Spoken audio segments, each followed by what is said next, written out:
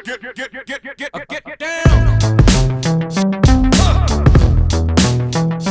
everyone to our podcast, Everything's Connected. This is me, Dev.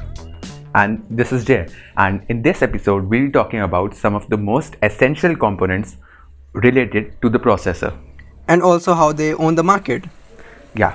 Now, in our previous episode, we discussed some stuff about processors like multi-threading and multiprocessing, etc.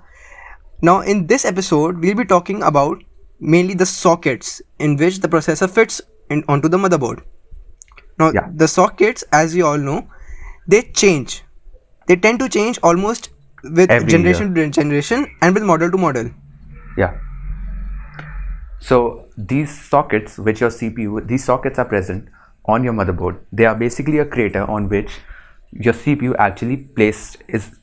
is actually placed on, and it gets attached. So these sockets consist of two parts. One are the pins, and the other are the electric contact pads. So basically, these pins could either be on your processor, which is in the case of AMD, or those pins can be on the motherboard, which is in the case of Intel. Right. And this, why Intel actually does this is basically they don't have any pins on the processor because you are more likely to drop a processor, and if you drop a processor and the pins get damaged, it's dead. So Intel tries to go around that. Do you think people play cash with their motherboard these days? No, people drop everything. People drop everything. So dropping a motherboard, it's less likely a scenario than dropping a small processor.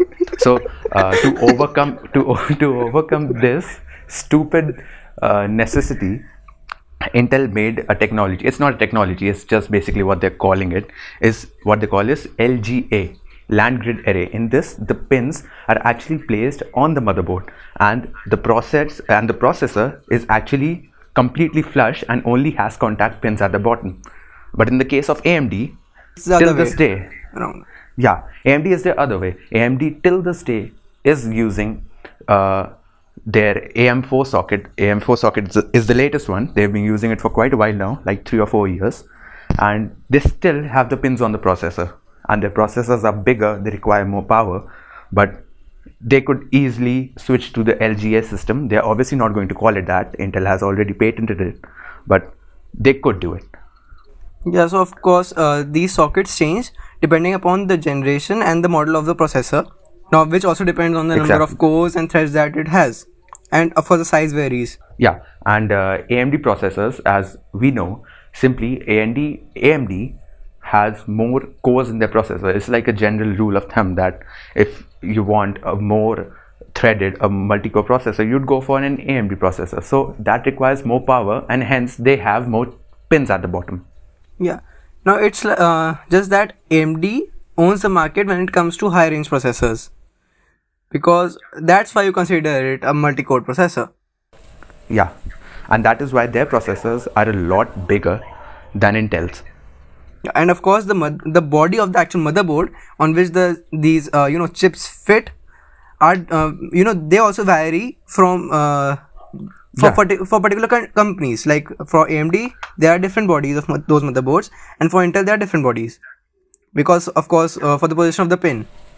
Exactly, and because of this, because of the market, how the market is changing every single day, with a lot of new processors coming out every January through December. It's like every single month you get a new processor, and for that they have to build a new motherboard, and that happens because with newer processors you are going to be needing more TDP, which is basically the power delivery and the power taken in by the processor through the motherboard. And for that, you need pins.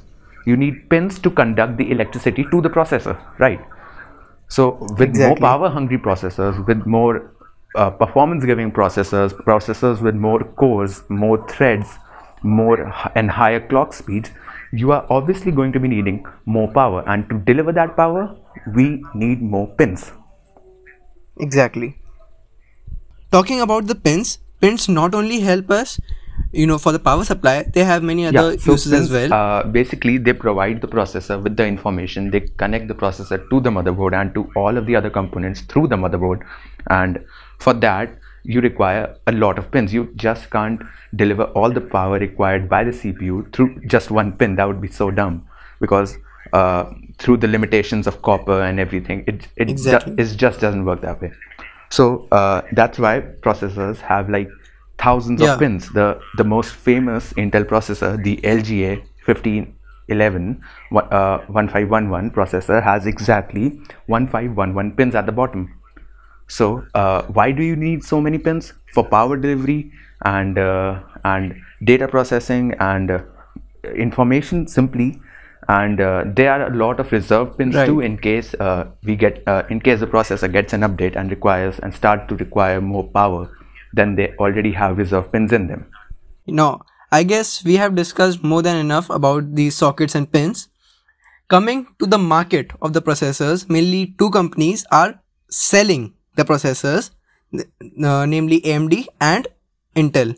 Now, we are not mentioning ARM here because ARM designs the processor, but these two companies design as well as sell it. Which team are you on? Team Intel or Team AMD? Depends. That's a good answer.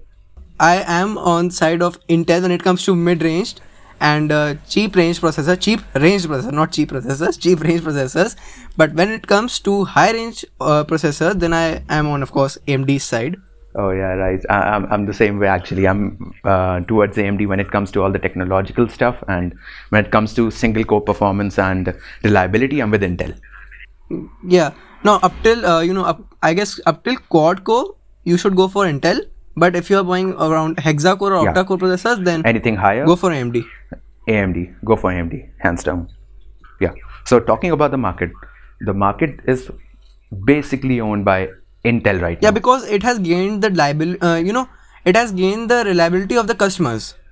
Exactly. It also because Intel has a huge range of processors. Not that AMD doesn't, but Intel basically makes a processor for everything. They have the smallest processors from like the little bit costlier range, from like they have the i9s, they have the Xeon server grade processors, to the simple i3s which basically power an ultrabook. They have a huge range. Intel also owns the market because it has given us some legendary processors like Pentium, of course. Exactly. We can't forget it. Yeah. Pentium was like the god of processors. I mean, if you ever saw a CPU in your grandfather's house, it would probably have been running a Pentium or a Celeron processor. But bro, Core 2 Duo, the Intel Core 2 Duo processor, that thing was literally everywhere. Yeah, again. Everywhere. Yeah. Core 2 Duo and Pentium, I guess, were the most famous, quote-unquote famous processor. I guess famous and I guess the most sold processors that Intel has made. I guess. Yeah. And also, Intel owns the market in many ways. The reliability, obviously. It has some, most companies. Yeah, these processors are obviously dead, but they were so widely used. Yeah, now also most companies prefer Intel over AMD. Like, you may have seen that most of Lenovo's and HP's and Dell's laptops use Intel.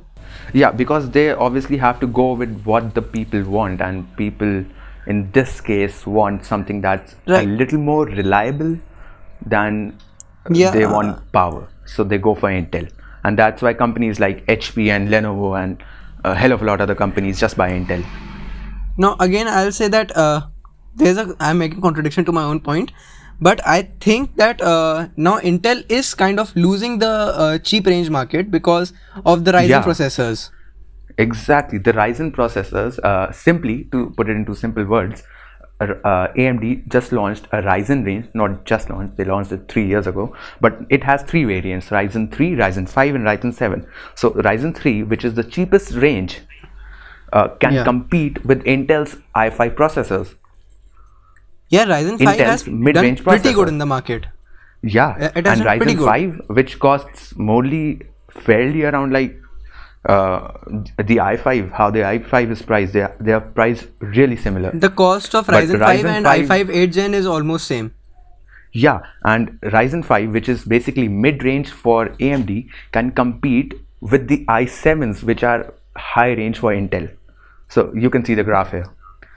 AMD really has something up its sleeve. The number of cores that Ryzen 5 has is not as cannot be compared with i7. i7 is around Exactly. I guess what hexa-core and octa-core processor, but Yeah, Ryzen yeah. 5 Ryzen is I 5 guess is limited to quad. Quad or Hexa, yeah. Yeah, quad or hexa. But yeah, it is losing the cheap range market when it comes to the Ryzen 3. Ryzen 3 is I guess Ryzen 3 is overpowering the i3 processors. Yeah, definitely. But the thing is, like, Ryzen 3 comes in this weird spot where you can get an i3 processor, an Intel's i3 processor, which would give you more battery life in ultrabooks. And this Ryzen 3 processor is just not as good as a power efficient processor as an i3. So laptop manufacturers don't actually use Ryzen 3. And if you're building a PC, Ryzen 3 is just way too mundane to buy. It's like Ryzen 3 comes in this weird spot, but Ryzen 5, that Yeah. is the processor that Intel's going to be, that AMD is going to be making the most money off of. Ryzen 3 comes in a weird place just because it is not being sold by many companies. I guess only Asus and only some laptops of HP are preferring it. Yeah, Ryzen 3 is not. We don't even also recommend Ryzen 3 because you can just go for an i3 if you want the power saving and the more battery life in your laptops. Basically, i3 is a mobile processor. It's a dual core mobile processor. Yeah, there are better processors in the market, obviously. Now, some of you may be thinking, and of course, people say to me that ARM is the future. Some people say it to me, but ARM is not the future at all. ARM is a SoC, and we are talking about some, some dedicated, basically some multi-core processors here. Yeah, which are designed to do one thing: process tasks. Right. ARM basically makes the chips for, I guess, for Apple. Most chips are made by ARM. The designs, of course. Yeah. They design the chips, then they sell the architecture to companies like Apple, to Qualcomm. They are their biggest suppliers. Yeah, right. Now, during the latest WWDC keynote, we just saw that I guess there was Craig who took who hosted the conference. So he showed us Craig that was in the Mac. he was running the a Mac PC on the A12Z chip of Apple, which is a SoC. Yeah. Now, most of you may be wondering that an A12Z chip is better than the Intel chip because of the smoothness. The smoothness was not because of the processor, it was because of the software optimizations. Exactly. And for anybody wondering, this A12Z chip is actually the same chip found in the latest iPad. Yeah, right. So basically you can run this is just simple, just very layman terms. In very layman terms, we can say is basically a tablet processor is running a computer operating system, but it is way deeper than that. It is just not what I said right now. Yeah. Now they showed us that the smooth gaming, etc. Now the smooth gaming doesn't only depend upon the processor but also the graphic card and the RAM. Exactly. There are many other things to cover when it comes to gaming. Yeah, there are a lot of factors. Even your bloody monitor is one of the biggest factors. Right. It can contribute like 20 to 40% of your FPS, just your monitor. Totally. Yeah, of course. The smoothness was also because the software is so lightweighted that the cache memory isn't fully. I guess it's not just full. The cache memory, there are some space left with the cache memory. Yeah. Their software is extremely light. The iOS operating system is extremely light. Exactly. And that's why it runs so good. And everything you see on WWDC, just take it with a pinch of grain of salt. Just take it with a grain of salt, because the version that they were running on the Mac Mini was actually very, very, very well optimized, like hundreds of times before they actually showed it in the conference. Now, I'll give a point to Apple here. They are working on the software. They are actually working on the software. Yeah. But again, people think that the Apple A13 Bionic chip, namely, is better than the Snapdragon 855 processor. It's the same case like Intel and that A12Z chip. Yeah. They cannot compete. It's just the software that causes the smoothness. Exactly. You just cannot compare a tablet's chip to a dedicated processor which is designed to do just one thing, and that is process tasks. No, but my point is that if you compare the chip of their mobiles, the iOS chips on the iOS devices like the Apple iPhones and on the Android phones these days, then you can't compare them actually, because if you run the Exactly. With that chip, with the A13 Bionic chip, I am pretty sure that you can't run Android on it as smooth as iOS. Exactly. And even if you could run it, it would be like very glitchy and everything, because they are not designed for that. Of course you can run it, processor. but it won't be as smooth as iOS, because they have their software security limitations. So guys, thank you for listening to this episode. We hope that you learned something new from it, and we really hope if you liked it, like it if you liked it, dislike it if you disliked it, leave a comment if you want to, and subscribe to the I'm going to keep doing the same outro for like 67 episodes.